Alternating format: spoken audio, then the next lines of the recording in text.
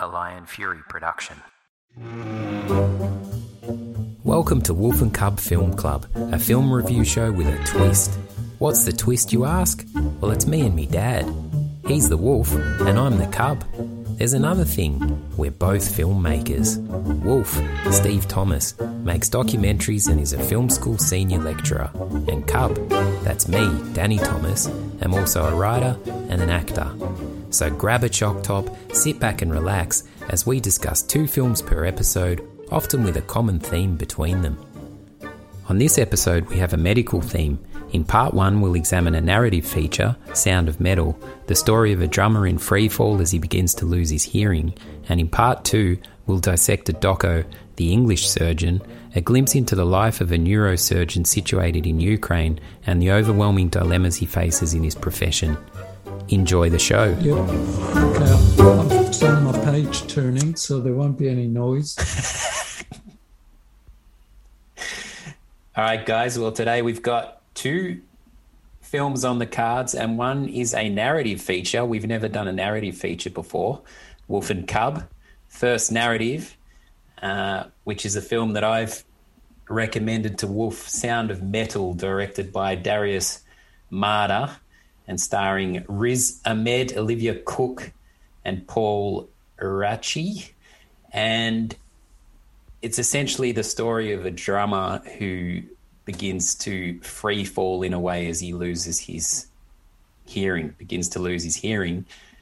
And I can't speak highly enough of the film. I really enjoyed so many aspects of it. So I'm very keen to hear your views, Wolf, particularly if you have any criticism. So what did you think? Oh, I thought you were going to tell us what you thought. I'll start. No, that's okay. But we should also point out to our beloved listener, whoever he or she may be, that the theme for tonight is like medical films, yeah, or films with a medicine or medical related theme. And so Sound of Metal is about deafness. We're going to move on later to brain surgery. Not rocket science, brain surgery. So though we're doing a narrative and documentary, there is definitely a connection between the two, particularly in a medical sense. But yeah, there's a nice connection between them. So that's our theme for this show. It's a bit of a medical one. Yeah. I think Sound of Metal is not a film that I would have picked up and watched, but because you obviously suggested it, I found it really interesting. And actually, I mean, let's face it, it's a long film. It's 2 hours and a few minutes. Its pace is snail-like, but you know, I don't object to that generally. I think it could have been shorter, but it takes you into the subjective world of this young guy, Rez, who's a heavy metal drummer. Well, character's name's Ruben, but the actor is Riz. Sorry. Yeah.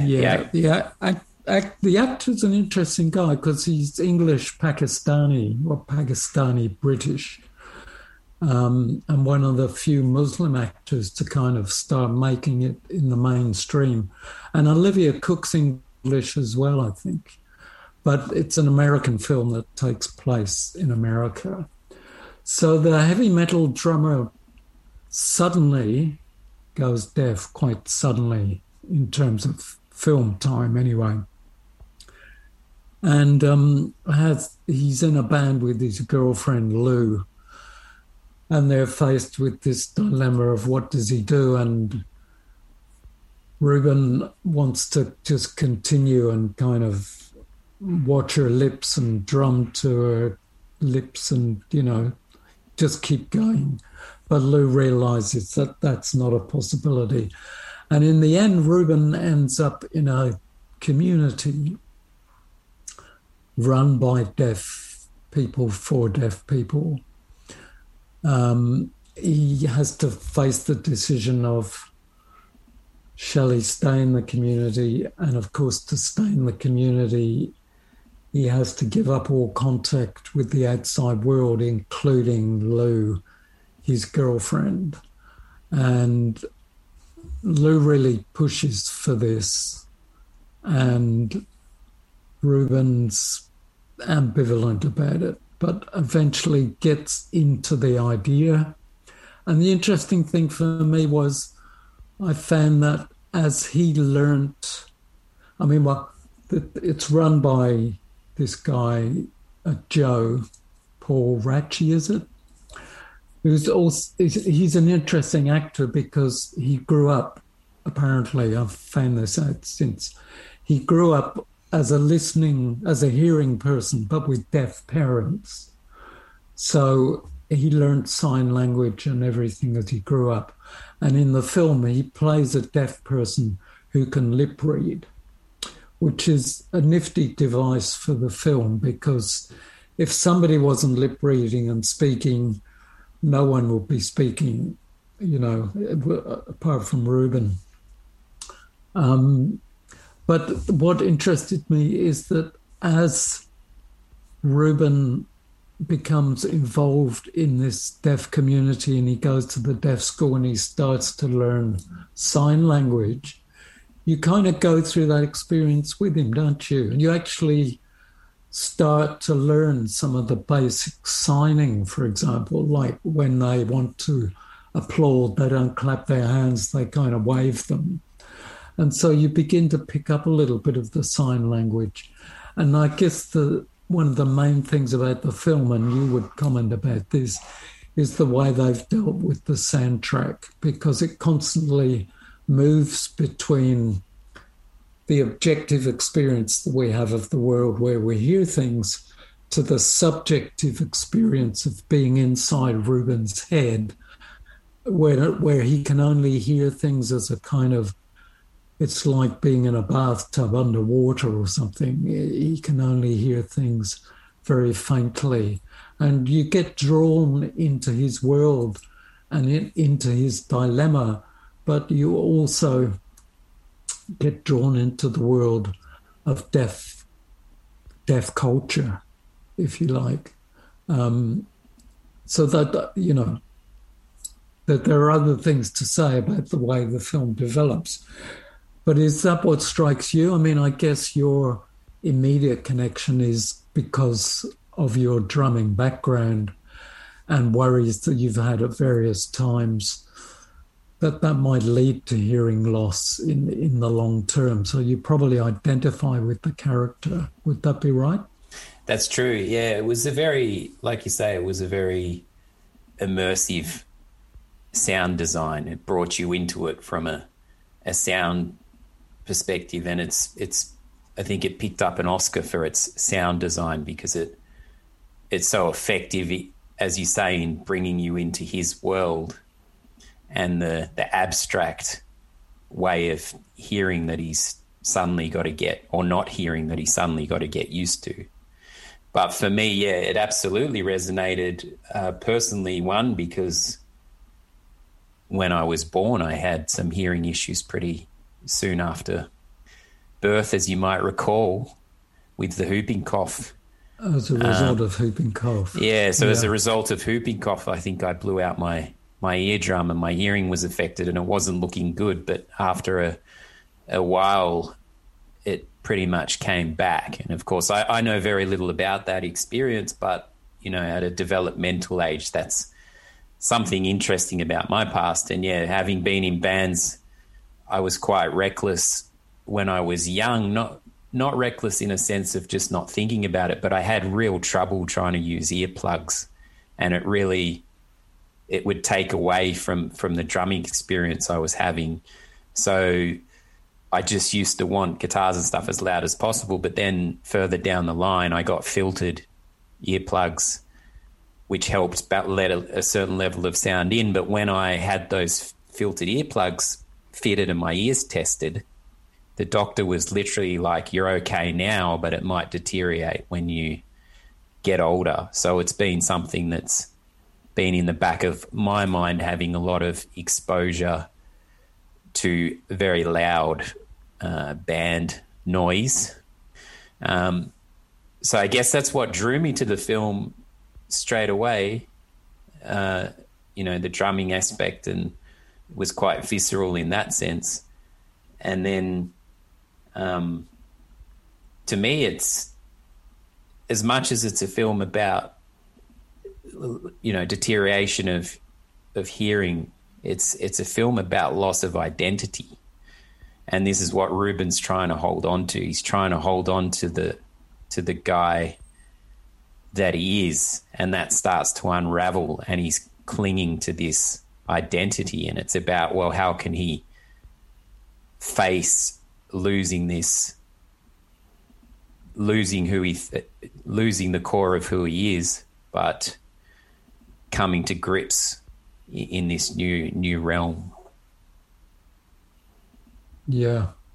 No, I think that's right. And I think it makes you think about, if something prevented if something prevented me from doing something that I really love doing,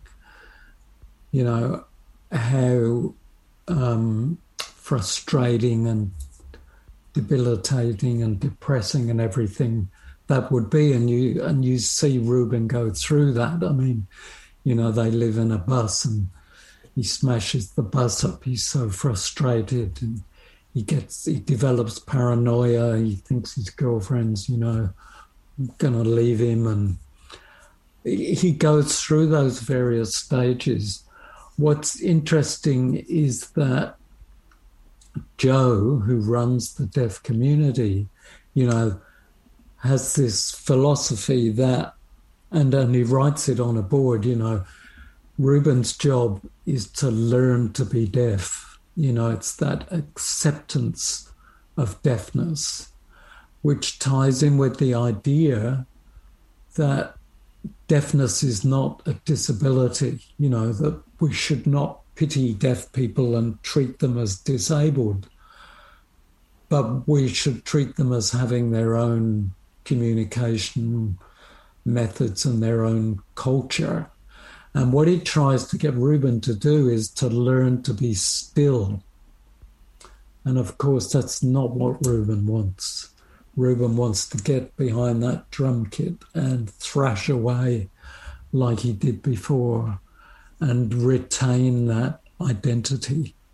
So I guess the question then is, well, I suppose we give a spoiler alert and talk about, how the film develops from here.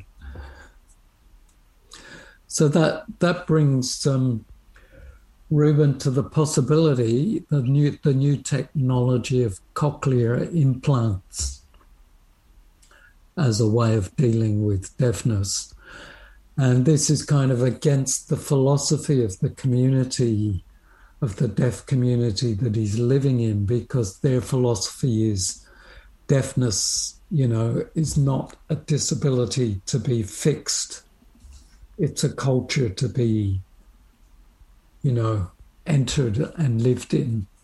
And Ruben gets into that for a while. I think it's really interesting. There's that moment, do you remember that moment where he has that moment of communication with the deaf kid who's at the top of a slide in the playground and he's at the bottom, and they start tapping the metal slide and they can each feel the other one doing the tapping. You get this sense of connection. It's a beautiful scene. Yeah. Yeah.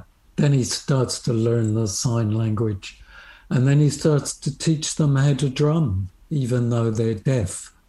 So he kind of gets into this community, and then Joe says to him, look, you've become important. I want you to stay here and be a worker in the community. And that, for me, is like the crossroads that Ruben comes to in the film. Do I accept this deafness and stay in the community and help the community grow, or do I go for a cochlear implant and hope that technology can get me back to drumming? He's also dealing with another disease, which is addiction. Yeah, I don't quite get how the addiction ties in with the deafness. It's portrayed that the two of them, they have a history of addiction, and they perhaps met through that experience of addiction rehabilitation. So that's always in the background in a way. It's like, is this new thing gonna unravel the old addiction stuff? So it's always sitting on the precipice as if, is this enough to throw him back to? And the Paul Rauchi character actually in one scene says to me, you're in that, at that crossroad point you're talking about. He says, you're speaking like an addict now, and he has to draw a hard line and send Ruben away. So there's this double thing, as he's got the past addiction thing going on, and then there's this new health dilemma, but also, just like you say, his drumming and sound is his thing, so that's been taken away from him. Yeah, it's when he asks Joe for money. He asks to borrow money to help pay for the cochlear implant, and that's when Joe says, you're behaving like an addict, and I have to ask you to leave the community. And so Ruben leaves the community and he gets the cochlear implant, which is a very imperfect solution to deafness, or for his particular deafness anyway, because it's explained in the film that a cochlear implant isn't like a hearing aid. It doesn't magnify what you can hear. It sort of tricks the brain into thinking that it can hear. But when he gets the implant in, you as an audience are taken inside his head, and what he hears is a very kind of artificial, imperfect,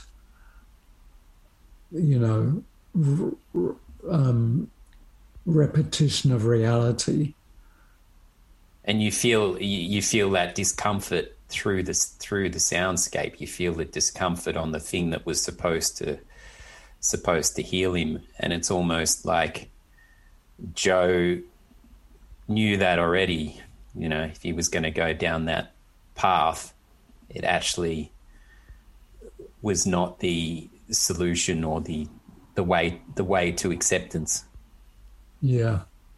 And so Ruben then, he has the cochlear implant and he goes back to find Lou, who's in the meanwhile, her career has begun to take off in other directions. And there's a kind of culmination where they meet, but they both recognize that they've kind of, because she's traditionally self-harmed, and he notices that when he talks to her about getting the band back together, she starts to rub her arm again. And he realizes immediately that those old addictions, I suppose, are going to kind of return if they try and recreate what they had before. I think it's a beautiful scene when they get together again, because there's an unspoken thing between them, and it's played out in an unspoken way. It's not, let's have a discussion about our future. You can see them trying, but they have this understanding that they've moved in different directions, or particularly she's moved on, and it's done in such a nuanced way, in an unspoken way, which is pretty cool. Although they do acknowledge to one another that that, he says, you saved my life. And she says, yeah, but you saved my life. So they do kind of acknowledge that bond that they had, but it's a bond that, time and circumstance has now kind of broken. Yeah, just from a technical perspective, there's a few things I wanted to touch on. I mean, the performance side of things, that's not so much technical, but it's wonderfully performed, and just the skills that Riz Ahmed had to learn for a long period of time leading up to the film. He had to learn, he hadn't drummed before. He had to learn sign language. He's spoken of that as being quite an ominous task, but he had a fair period leading up to that. But I think that sort of culminated in the scene with Joe, I think, where he's asking for the money, but Ruben's giving a long monologue, and he's quite desperate, but at the same time he's signing it, which shows how far he's come in terms of embracing this. So he's in a desperate situation, but he's signing at the same time. I just thought that was played really wonderfully out. The other thing is, it was shot on 35mm, so it was shot on film, and it was shot in chronological sequence. So Riz Ahmed said that really helped him, the fact that it was just chronological, and it brings about a lot of the issue of shooting on film. And one of the issues with shooting on film is the daily footage had to get taken to a laboratory, so it wasn't easily accessible like digital. So as much as Riz Ahmed perhaps wanted to watch the dailies, he couldn't with the director. So in a way, he had to trust and couldn't monitor so much, daily performances and stuff. So this shooting on film had a whole heap of knock-on effect to the production as a whole. And I've often had this discussion with filmmakers and stuff about, the digital versus film thing. And I think these days just the practicalities and the budgetary stuff around shooting on film, when you can perhaps in a digital sense grade the digital stuff to look very similar, it poses a whole heap of questions. But what's interesting to me is in the process, in the actual shooting using film. And it's similar to making music in a way, whether you're recording, because I've experienced the old school recording on tape and then digital. It's a similar thing. When you're recording to tape reels, the stakes are up, because if you fuck it up, you're in danger of losing tape. And so it puts the stakes up through the whole production, whether it be a film or an album. So I thought it was really interesting that it was shot on 35mm, and I wondered your thoughts on that. And I also have a memory, and I think this has influenced why I'm interested in this shooting on film stuff, is when I was a kid and I was in the editing studio with you, I just remember all the strips of film hanging up that you had to manually splice together. And I was trying to get my head around as a kid this process of actually sticking film pieces together to get the cuts. And there was a real craft to it. And I've thought about that over the years, just as I've used editing software and stuff. It's like, well, imagine you had to manually splice this stuff together, and it adds a whole different element of the craft aspect to it. And I appreciate that, because I witnessed that when I was a kid. Yeah, well, it amazed me as well. I shot two docos on film, but only one of them were actually edited on film. That was Black Man's Houses. And the way that Uri had to organise his bins with, as you say, strips of film hanging up, and sometimes, if he wanted to cut 2 frames from a shot, he would have to hang up, 1 inch of film separately, and it was all labelled. It all had edge numbering, and yeah, it was a heck of a carry on, really. Interestingly, that language is still used. You have bins in your edit software where you put your footage. We still call a cut, the transition between 2 shots. We call it a cut, although we physically don't cut it anymore. All that film language is still used, even with digital, which is quite interesting. Like I say, from a budgetary sense, it just doesn't sound practical anymore. But from a filmmaking process, I think it makes a lot of sense. So, well, I think what's interesting is what you said about shooting, that the film Sand and Metal was shot chronologically, because in a budgetary sense, one normally shoots a film by location, all because that's the cheapest way to do it. Everything that happens in so-and-so's house, you shoot all at the same time, and then everything that happens in the other person's house, you shoot all that at the same time, and then you intercut it. And of course, the actors have to have the ability to psychologically put themselves backwards and forwards in time and, drum up the... I couldn't do it, but I can see that shooting chronologically would be perhaps much more expensive, but a much kind of better process for the actor to go through. That's true, particularly if you have a location at the start and at the end that are the same, and then it's like, well, you shoot the start and then you don't do it all in the one hit. You have to come back to it. Yeah, it's a tricky thing. I just wondered what would your preference now is obviously digital. Would you consider shooting on film again? I'd love to shoot on film. I wouldn't. I don't think there would be any point in editing on film.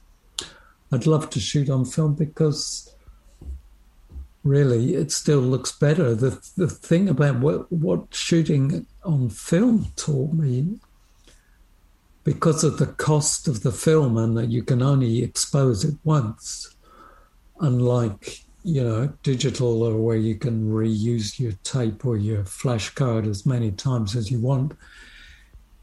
It was expensive, and it made you think very, very hard before you actually rolled the camera, because you could just be wasting stock. And, the budget allowed for a certain amount of film stock.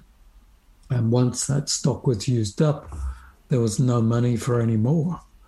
So you had to be really disciplined, and you learned to be disciplined. Whereas today with my students, they haven't got that kind of imperative. They can shoot for as long and as much as they want, and it doesn't cost them any more. And consequently, they don't think carefully about, should I be rolling the camera or not? There's a tendency to just, I'll roll it and we'll deal with it later on. One of the worst saying that I've tried to avoid in my experience is, we'll get it in post.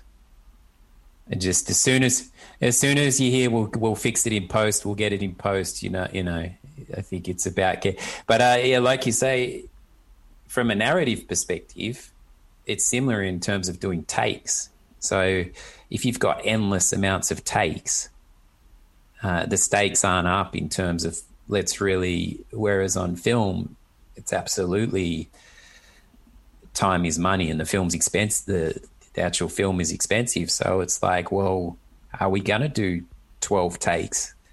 It adds a similar, that's what I mean in the process. I think it would add a similar, I've seen it would add a similar thought process to it, like you say. Yeah. The other thing about shooting on film was, well, with 16 mil anyway, I mean, you would rarely shoot a documentary on 35. a roll of film was 400 feet, which is 10 minutes, I think. So every 10 minutes you had to stop filming, and the clapper loader had to load a new roll of film into the camera, and there'd be like, you could be in the middle of an interview or something interesting happening, and you'd have to stop, and try and pick it up again 10 minutes later. And that was really difficult. At least you don't have to do that now. I only had one experience on a set where I thought they had to change the reel of film, and they had to do it in the dark. Like someone had a velvet cloth over their head and was splicing, is it the new end to the old end, I guess, so that the reel could, or whatever it was. But they were loading a new roll or splicing or something, and they literally were in a dark box, and the pressure was on set, and this person, that's a very different thing to just having a memory card. Yeah. I remember when we were shooting Harold in New York, Phil Bull, our friend, DOP friend, we shot this interview with, it was an important interview. I forget the name of the guy. And then Phil came up to me and he said, I think I might have exposed that reel. And so I had to ask this guy who'd given up, his morning, would you mind us doing the interview again? Because we won't know until the film gets to the lab whether it's okay or not. Unfortunately, he was happy to do it again, but he could have spat the dummy and said, fuck off. So, film had its difficulties, but it also had its advantages. It could be tricky to capture what he said in the first instance and then just replicate it again. That's but that could happen with digital as well. If something happens in a digital sense. But yeah, it's interesting, like you say, with students and stuff. It's a different approach. I appreciate that I have some knowledge of this world, both from music and film, and I really appreciate that experience I had as a kid, because it's so clear in my mind, just the room filled with all the hanging strips of film and the manual labor involved in that, and the risk, if you're actually cutting it, of fucking it up. It also meant that you had to think very carefully before you did an edit, before you put two shots together, or, because once you'd spliced it, then you had to unsplice it, and, Whereas if you look at Premiere or Avid or whatever, it's so easy to swap shots around. You can cut a sequence 10 different ways in half an hour. And that's another problem that students have. Suddenly they're going, I can't remember which way I edited it. I can't remember which version is which, or which version I like the best. They've got so many possibilities. Whereas all that work in the old days had to be almost done in your head before you did it physically. But in other ways, it's just fantastic using Premiere and going, well, let's try and cut it a different way, or, and you can put it back together again. You can duplicate your cut and just change it. It's it's so easy, I guess it comes. We've gone off on a very technical tangent, but that's cool. But I think it also comes down to the image and what we were saying on a previous episode about. Well, we spoke about drones, but also I'm not sure how much we've touched on like very high definition stuff. And when you watch a high definition TV and the details, it's almost so clear that it's too much. But I guess with film, it's almost like the warmth of a vinyl record. And so when it comes down to just the look of the image, you know, whether it's a grainy warmth of a vinyl record thing or whether it's a high definition TV, it's about how you feel viewing that stuff. And personally, I just gravitate more towards the warmer stuff. And I think that's similar to what we were saying about the drones and the disassociation that it brings and the less intimacy. So it's just, I guess it's a stylistic choice. Yeah. Yeah. Well, you know, another thing about film is that because it was physically rolling through the camera, it has a kind of movement in the picture, which is a kind of rhythm. If you watch a film, it just feels different to watching a video, because a video is so just, you know, there is no movement in the picture unless you move the camera. Whereas a 16mm camera, and I'm assuming bigger cameras, because the film is rolling through the machine, it has a kind of almost subliminal heartbeat to it. And you kind of lose that with digital as well. Yeah. Which I guess is a bit like, you know, people like vinyl because, you know, it can be a little bit scratchy and, you know, it's more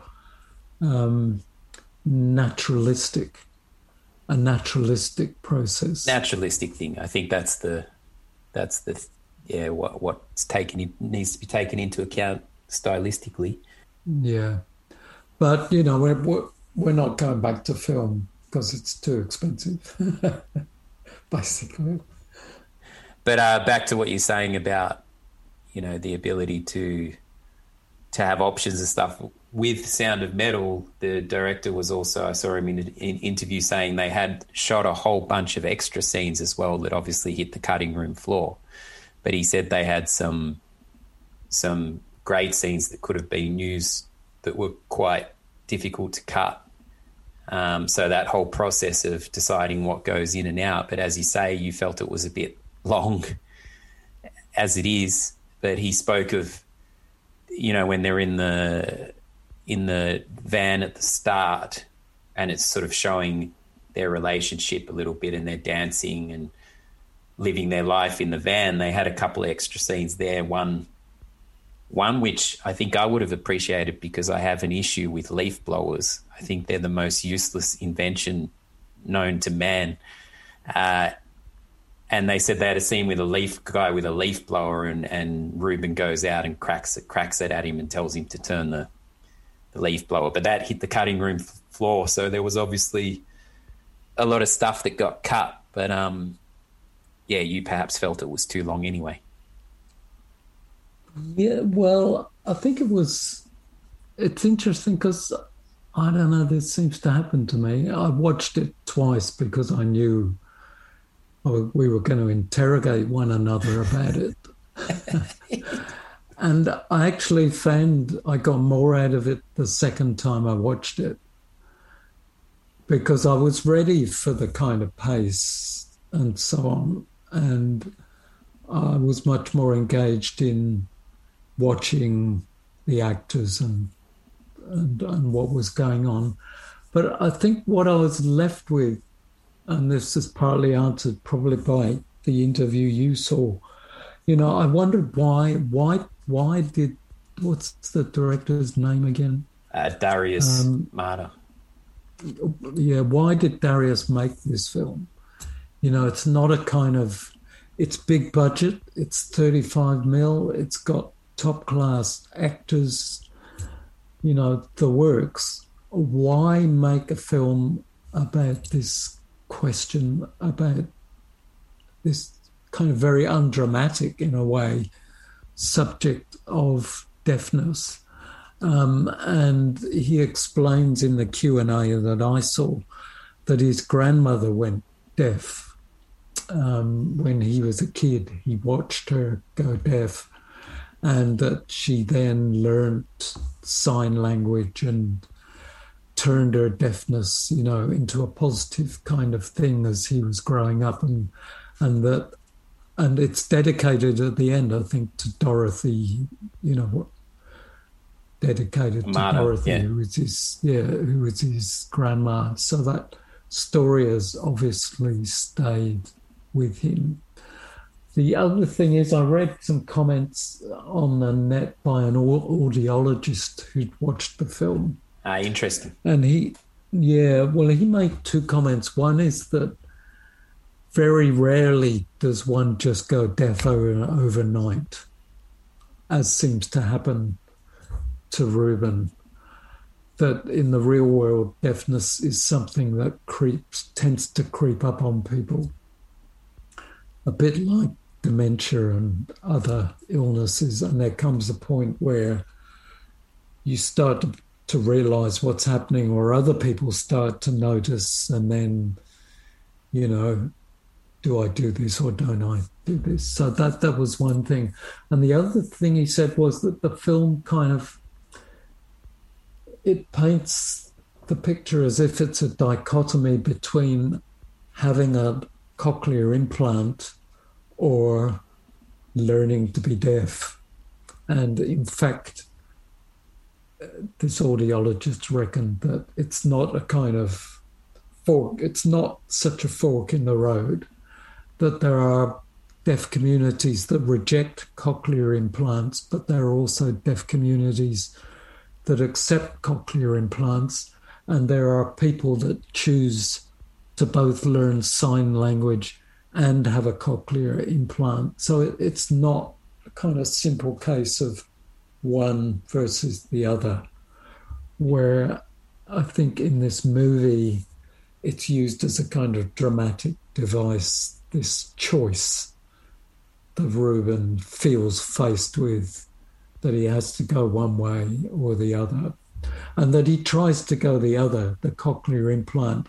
But the end of the film implies that he accepts his deafness, because this is the worst spoiler of all, I suppose. It's the ultimate spoiler. He rips the cochlear implant out and is left sitting in silence on a park bench, and the film just sits on his face and the credits roll, which is an interesting ending. Yeah, and it's interesting you picked some stuff up the second time round.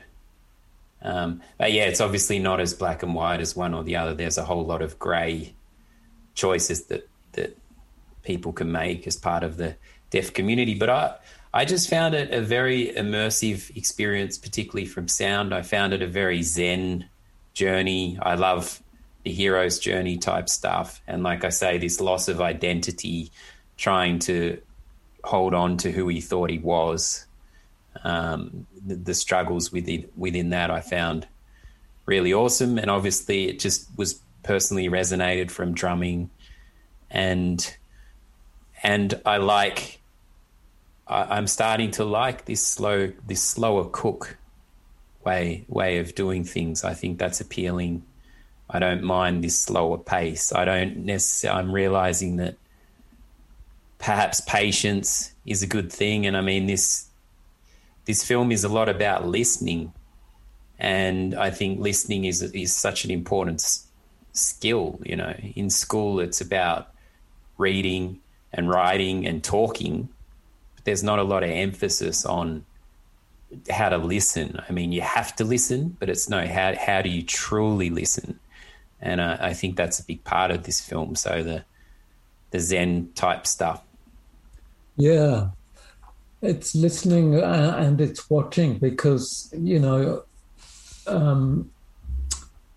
Reza Ahmed and Olivia Cook and Paul Ratchie are faces that one could just look at forever. Do you know what I mean? It unfolds and it has a very documentary feel to it. And maybe that's partly the shooting in chronological order thing. Somehow it just feels like it flowed. Not that you necessarily shoot docos chronologically either, but yeah, the kind of use of sound and shunning of kind of music as a soundtrack and so on gives it that slow unfolding feel of a documentary in a way, which was also quite interesting. There was a simplicity to it, and it was saying a lot, but there was a simplicity to it, and it wasn't trying to do. It was very clear what was going on in the plot. Yeah, there's a deceptive simplicity, because I think I saw the simplicity the first time I watched it, and the second time I began to get into the complexity of it. And of course, there's the politics as well. You know, the film uses deaf people or deaf actors. What the response of the deaf community has been to the film, I'd be interested to know. I mean, I read the interview with the piece by the audiologist, but I haven't seen any pieces. You know, I haven't seen it reviewed in the deaf community magazine or whatever. It would be interesting to know. Just to finish off, it's interesting in that, you know, you look at the poster and it's a drummer and it's called Sound of Metal and he's got tattoos. So if you saw it on that face value and just took it literally, you'd be like, okay, this is a film about a heavy metal drummer. So, you know, but it still has managed to find its way into not just a drumming audience, which I think is pretty cool. Yeah, well, that's interesting to hear. I mean, I haven't seen it on the movies here. But yeah, the fact that it won an Oscar and it obviously is kind of a mainstream Hollywood film, and in that sense, very unusual mainstream Hollywood film, because you don't get a lot of Hollywood films that focus on that kind of subject matter, and subject matter that brings up affects and reveals the culture of what we would call a minority group in society, who are generally ignored, like blind people, I guess. So yeah, it's an interesting experience. Yeah, I'm very interested to hear if you have found any parallels between this and our next film. The parallels are there in terms of what I suppose life is all about, which is facing dilemmas and moral questions and moral responsibilities and relationships. And choices. Yeah, choices. But will we have a short break before we... Stretch the legs, grab a drink, and we'll be back. Intermission. If you need to nip to the bathroom, restock the popcorn, or move seats because the bloke next to you is obnoxious, now's the time to do it. A quick word from our sponsor. We don't have one, but we're hoping to get one. Let's get into our second film in this double feature.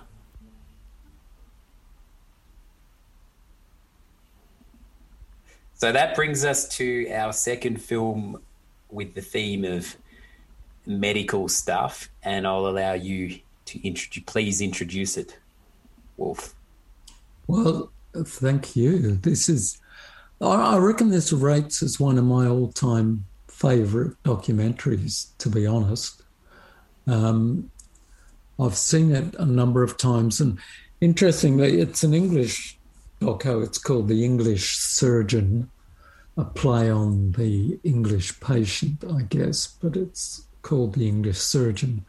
It's directed by a guy called Jeffrey Smith, who's English but now happens to live in Castlemaine, which is about an hour and a half's drive north of Melbourne. And he lives up there. And he's been down to the VCA and we've got on quite well. He hosted a screening of Freedom Stories up in Castlemaine. I think he's a fantastic filmmaker.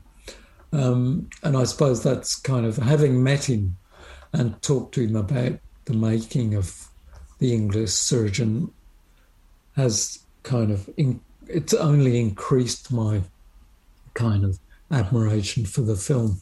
So it's a feature doco about a brain surgeon, but he's no ordinary brain surgeon. Well, is there any such thing as an ordinary brain surgeon? One might wonder. But Henry Marsh is he's an amazing character, and I think he has what all good documentary participants need, and that is the ability to just almost not talk to himself, but articulate his thoughts, constantly. So he's a great kind of confider in the camera. But he's not an ordinary brain surgeon, because although he works in London, every year or every couple of years, he's taken to traveling to Kiev in the Ukraine to work in a hospital there, which in National Health Service even in National Health Service terms, is like stepping back into the medieval era. And he's mentoring this Ukrainian brain surgeon called Igor. And when he goes, he takes stuff with him to donate, like his old Bosch drill and his old drill bits, which they can't afford in Ukraine. He takes those and gives them to Igor. And then he sees patients in the hospital where Igor works and assesses them and conducts operations and so on. And it's really that's the kind of story. And it's beautifully set up, because you meet three main protagonists at the beginning of the film. Henry is one of them, Igor is another, and the patient called Marian, who comes from a village in the Ukraine. He's obviously a very simple soul. And the beginning of the film intercuts between Henry, doing a bit of woodwork at home and talking about how he loves wood, and Marian in his little village in Ukraine, and Igor getting excited because Henry's about to come on another trip. And you just know from the beginning that the paths of these three characters are converging on one another, along with a supporting cast of notably a couple of other characters that we can talk about later on. But Marian, this guy from the village, suffers epilepsy, and the epilepsy is due to a brain tumor. And the question for Henry and Igor is, will they operate, and the risks of operating. And this is really what the film is about the choices and the dilemmas faced by surgeons of this particular ilk. Like, if you're amputating somebody's arm and you cut the wrong bit off, it's a disaster, but it's not the end of the world. If you tamper with somebody's brain and you paralyze them from the neck down in the process, you've completely wrecked their lives. And so Henry Marsh's life is a constant tightrope walk between the risks of operating and it going wrong or not being successful, and not operating and the inevitable outcome that will have for the patient. You see this like in exaggerated form in the Ukraine, because people are not diagnosed early enough in the health system there. And by the time they get to Henry, they are in dire straits. Whereas if it was the National Health Service, it might be a little bit simpler. Yeah, there's there's an analogy he rips. Sorry, there's there's a powerful analogy, he says, Henry Marsh, which is having two revolvers playing Russian roulette with both, about the choices of whether to operate or not. So you've got one on one side of the head, do we operate? And the other side of the head, do we do nothing? And it's this analogy of two revolvers pointed. And like you say, he's continuously trying to weigh up this complete moral dilemma and make the most sensible choices. But it's very much like about good people, Henry and Igor, highly skilled, intelligent surgeons trying to do the best in broken medical systems, particularly in the Ukraine, with the tools that they have.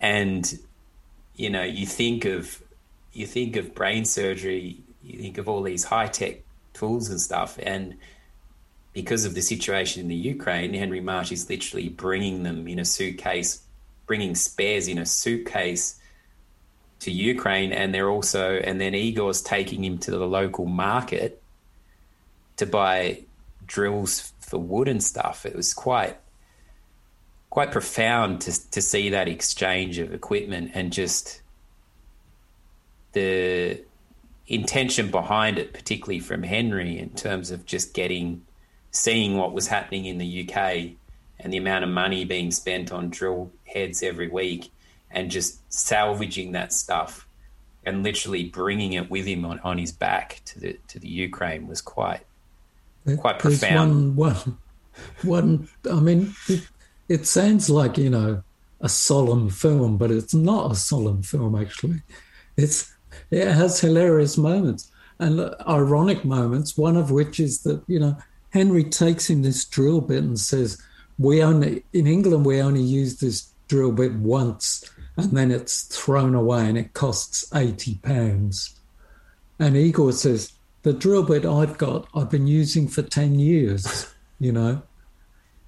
And Henry says, well, we get through 10 of those in 1 week. And he says, well, I get through one of them in 10 years.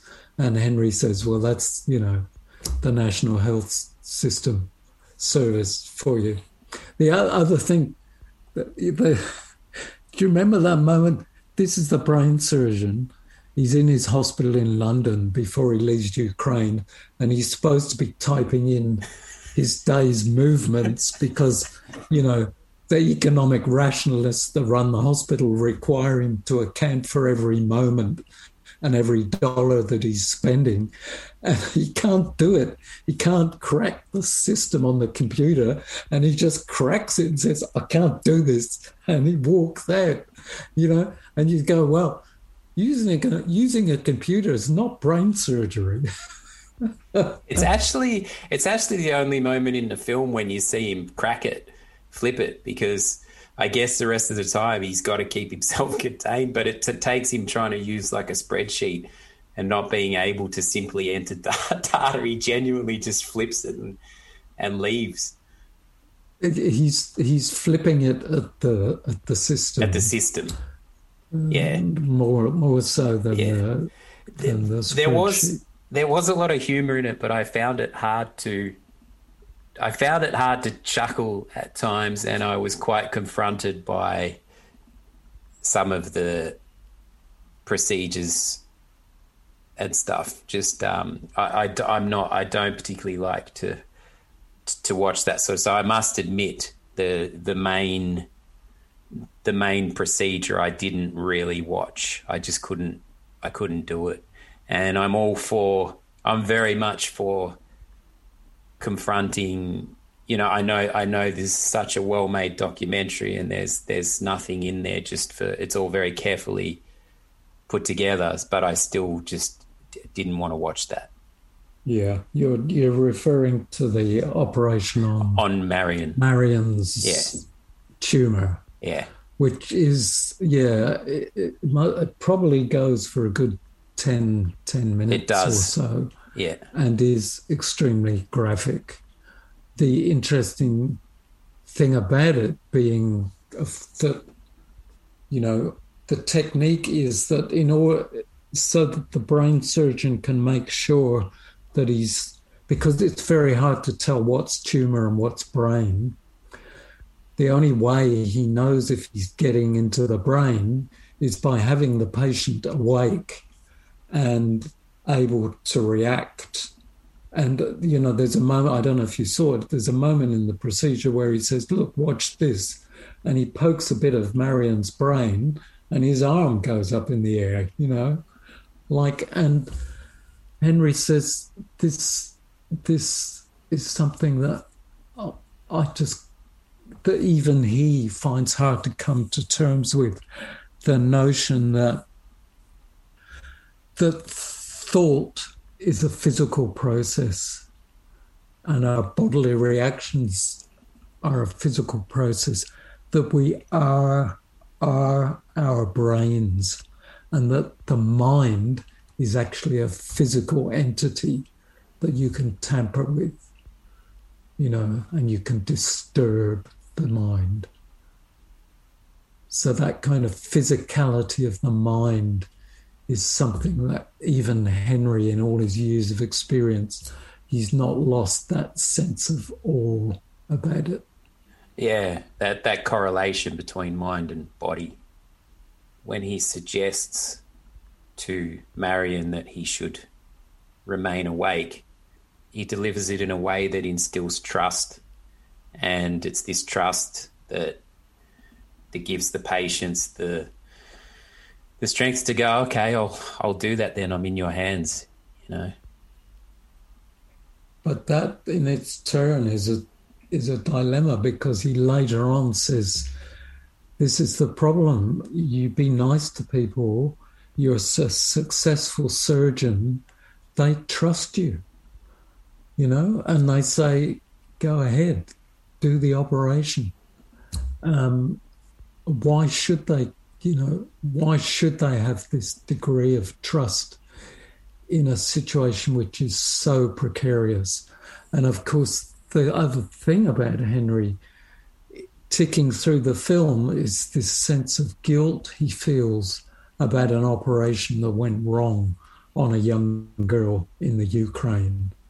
And he's driven at the end of the film to revisit the family of the girl who he operated on. And as he says in the film, it was just a complete mess and a complete disaster. And that in hindsight, he feels he was swayed by emotion. He was this young girl who he thought he could save and should save, and he wasn't able to save her. But the mother, nevertheless, is kind of grateful to him for sort of trying. So he's constantly voicing these debts, dilemmas, choices that he has to make. He has such a lightness to him. He has almost a happiness to him, and that's what really struck me. And I was like, he's doing this extraordinarily heavy work. I mean, he describes it as what he knows. He's good with his hands. He's always been good with tools, things like that. He has a very practical knowledge and approach to it. But he has this, to me, he had very much a sense of happiness. And I was trying to put my finger on, like, where did that come from? And I think it really is that he's essentially doing his best for the greater good and trying to help people. And I just felt that he had this kind of happiness. You know, Ukraine, it looks like an extraordinarily drab place. I've got a Ukrainian friend here, and we were like, we should come visit. He's like, don't.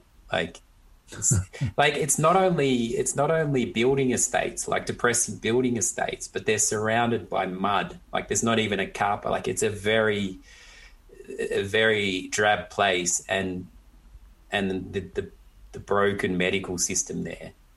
But his mission to go there and do what he can and what he's doing, he just seems to have this lightness about him, this happiness, which contradicts these moral battles that he's had to have, and these choices that he's made, and the things he's got to live with.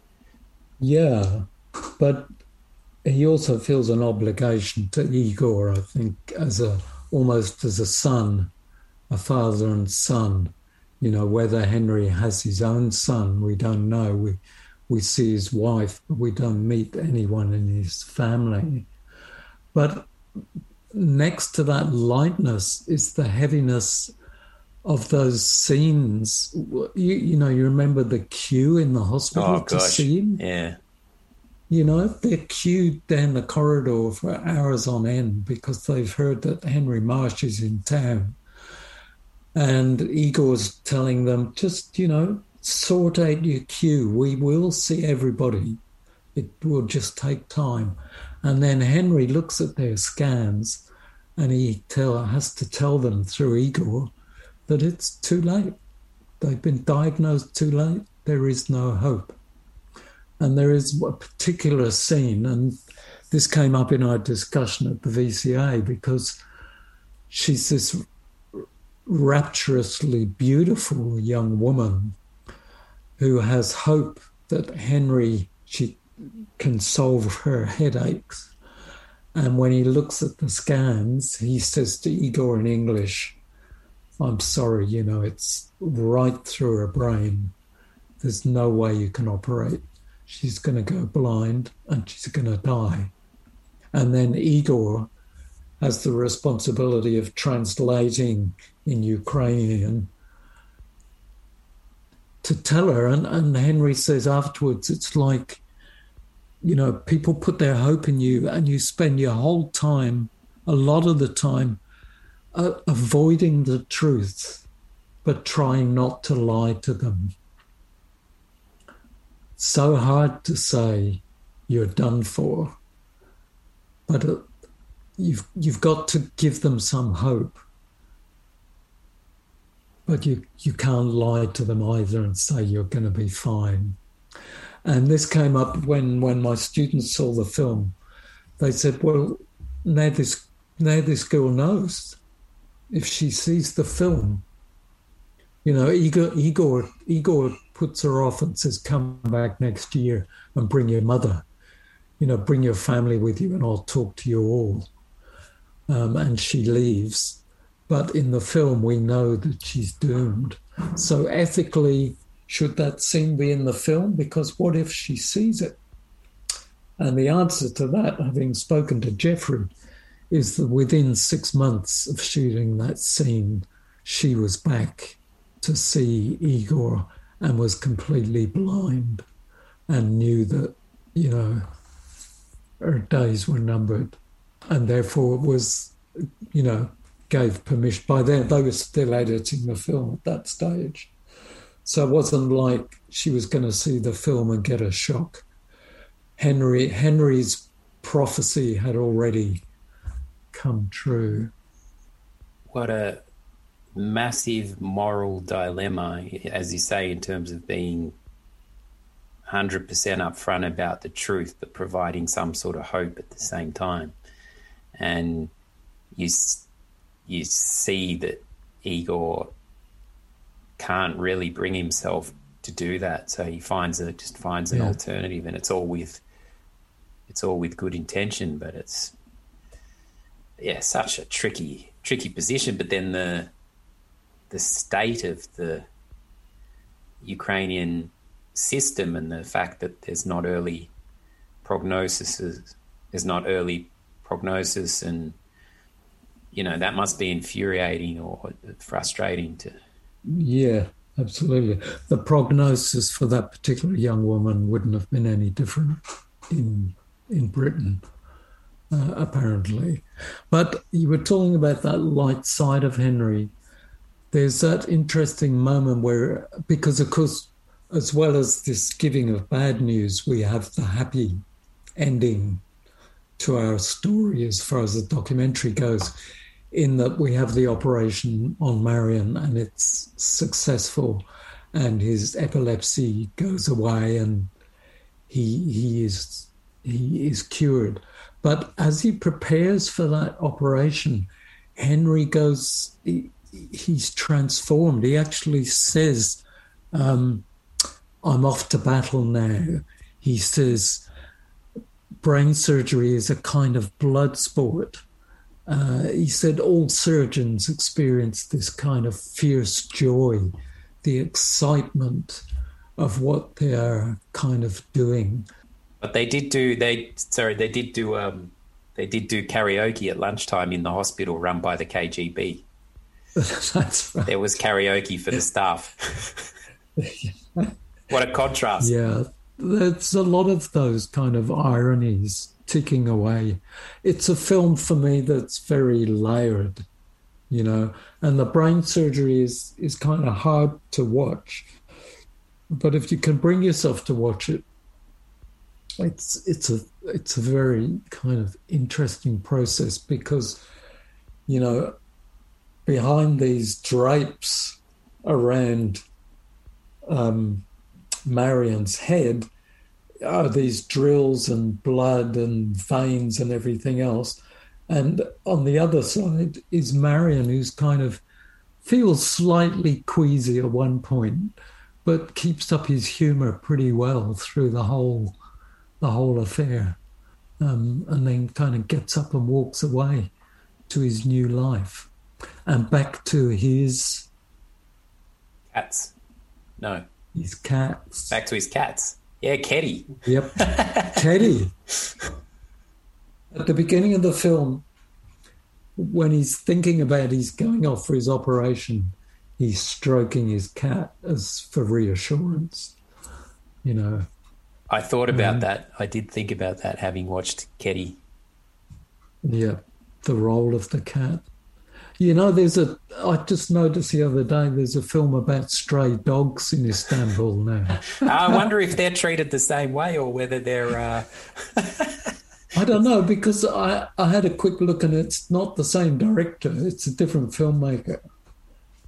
But it's about stray dogs in Istanbul. So there you go. Henry says another little thing towards the end. He says you've just got to try and help people. Otherwise, what's it all about, really? And he says you try and sometimes you succeed and sometimes you fail. And that's inevitable. Yeah. I've got the quote here if you like. I mean, you put it very well. But he finishes the film by saying, sometimes we succeed and sometimes we fail, but we never stop trying to make things better. What are we if we don't try to help others? We are nothing at all. And I guess that's the message of the film, and that's what the film is about. You've got to, whatever your skills are, you've got to try and leave the world a better place than you found it when you arrived.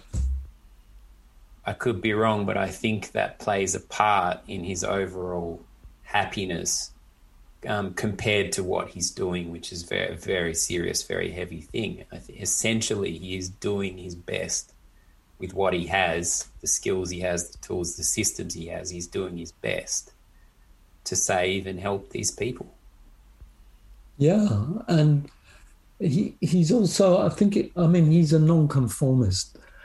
You wonder how many brain surgeons would publicly articulate these kinds of doubts and dilemmas that he has. And his sense of your feeling about his sense of lightness for me is also a kind of sense of adventure.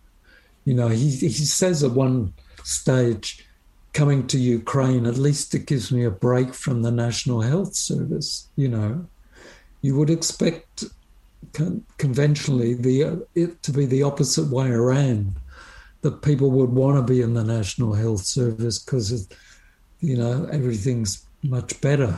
But he actually, I think he enjoys that challenge and adventure of going off to Ukraine into the unknown. And I don't know, maybe it's a two-edged sword, but being a bit of a hero, because in the Ukraine, he is a hero.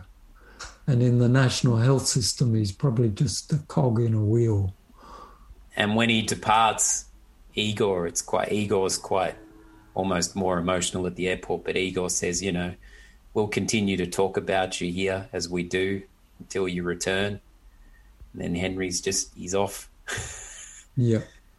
Well, that film was 2007. So, and the latest update I had was Jeffrey Smith was thinking of making a follow-up film with him. So he's obviously still working, but he's now adventuring in parts of Africa as well as the Ukraine. So it seems that he's kind of more and more spending his time in sort of third world situations. Amazing, yeah.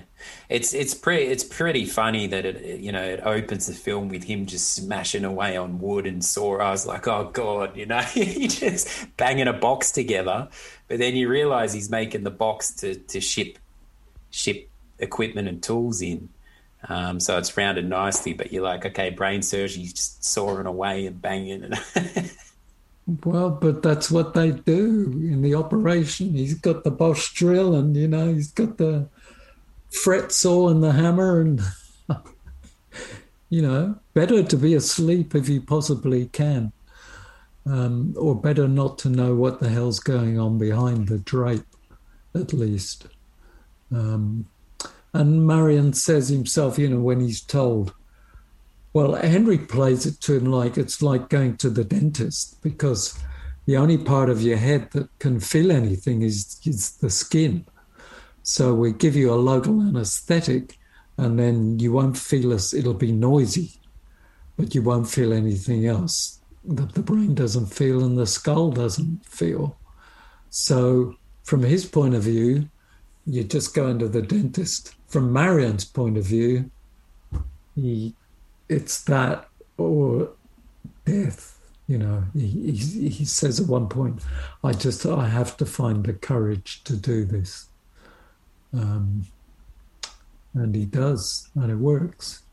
So the film, it has the bittersweet ending of the success with Marion, but that's not the end of the film. The end of the film is when they go to visit the family of the little girl. And I think structurally that's quite interesting positioning, because we finish on the doubt. We finish on the ambivalence. We don't finish on the success story. It's interesting now watching whether I look at a film more from a technical perspective. With this one, I didn't think, because I was so engrossed in it, I didn't think a whole lot about the structure or the technical. I was just in it. Whereas some of the other films, like we said with My Octopus Teacher, there was a lot of refinement of that world. There was a lot of enhancement of that world from a filmmaking perspective and all that sort of thing. Yeah, but this one, it was quite simple to me. But I guess obviously there was still a structure through it. Yeah, I think I think it's very well crafted and carefully crafted. Like you said at the start, these characters are going to converge, and also him as a participant and his ability to articulate very complex moral dilemmas and just be very present in his delivery really made him as a central character pretty cool. Their fates converge and their fates depend on this meeting between them.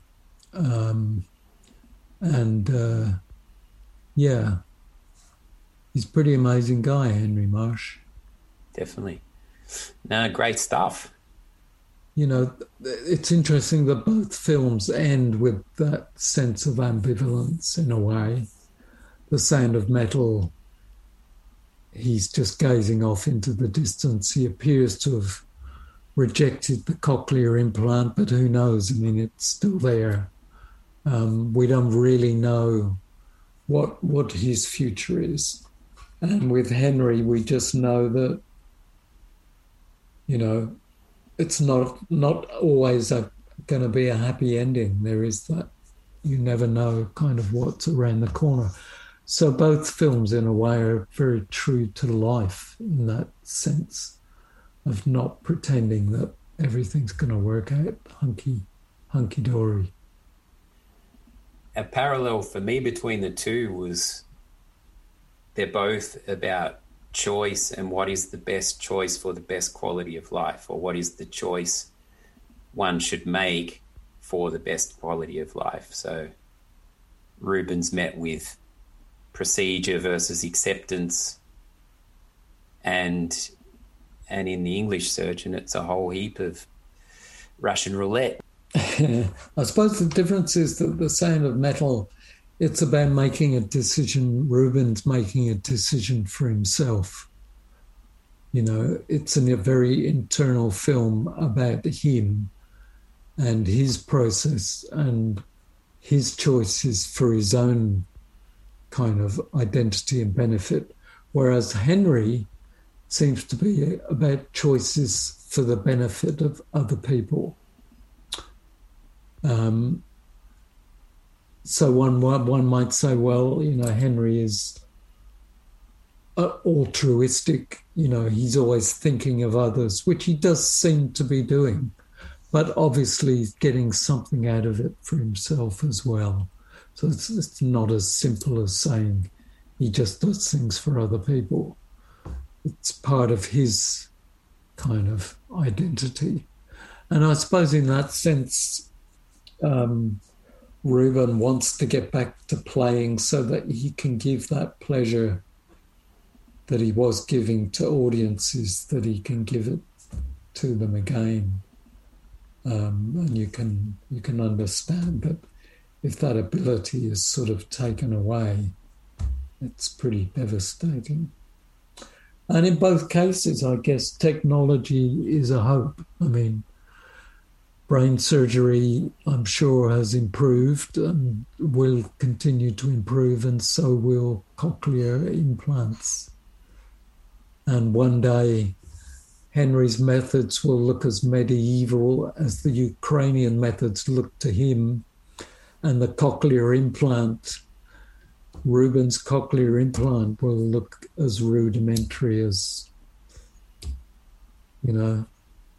Especially with the introduction of AI, and, you know, them already talking about replacing body parts and genetic stuff. So, yeah, who knows? But it's true. But it's interesting when we picked the two films, because I didn't necessarily, well, hadn't watched them, but I was like, oh, how could we compare a drama about a drummer and you know, a brain surgeon doco? But there's always really interesting comparisons between whatever two films you put side by side, I guess.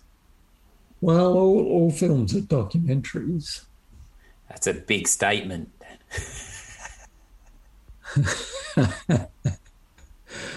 Dramas are documentaries of the imagination, and documentaries are films, you know, set in kind of social reality. But they're both documents of a process, aren't they? One is a document of the process of imagining a world and creating that world for the camera, and the other is a document about going out into the real world and recording it, capturing it. Yeah. So if you read Bill Nichols on documentary, you know, he maintains that all films are documentaries of one kind or another. But that's probably just playing with words. But I think, you know, it's interesting how documentaries borrow from dramas and dramas borrow from documentaries. And the Sound of Metal does have a kind of luxurious but nevertheless documentary film. It's not like handheld documentary, but it does have that sense. And the English Surgeon, is structured like a drama, even though it's a documentary. Well, then there's series like the original Office, which incorporate both. The Office is drama, but it's shot as documentary, so it's all handheld camera, and people keep looking at the camera and speaking to the camera and interviews. Which worked brilliantly. It kind of pioneered that style of series. Well, to finish up, I was also going to suggest to our 1 or 2 listeners. Has it gone up? Could be 3. Could be 3. Yeah, what were you going to suggest to them? If they had any questions, particularly filmmaking questions, they could send them in. They could, or they could even suggest films that we might discuss. That is very true. So if anyone wants to put forward a film or a filmmaking question, you can do so at lionfuryproductions@gmail.com. Excellent. We hope you enjoyed the show. If you have a film you would like to recommend for us to review, or you have any filmmaker questions, please email lionfuryproductions@gmail.com. Do join us for the next episode when we take a look at 2 docos about men striving. Free Solo, the Oscar-winning film about Alex Honnold's attempt to climb El Capitan without a rope, and The Work, a confronting look at masculinity. See you then.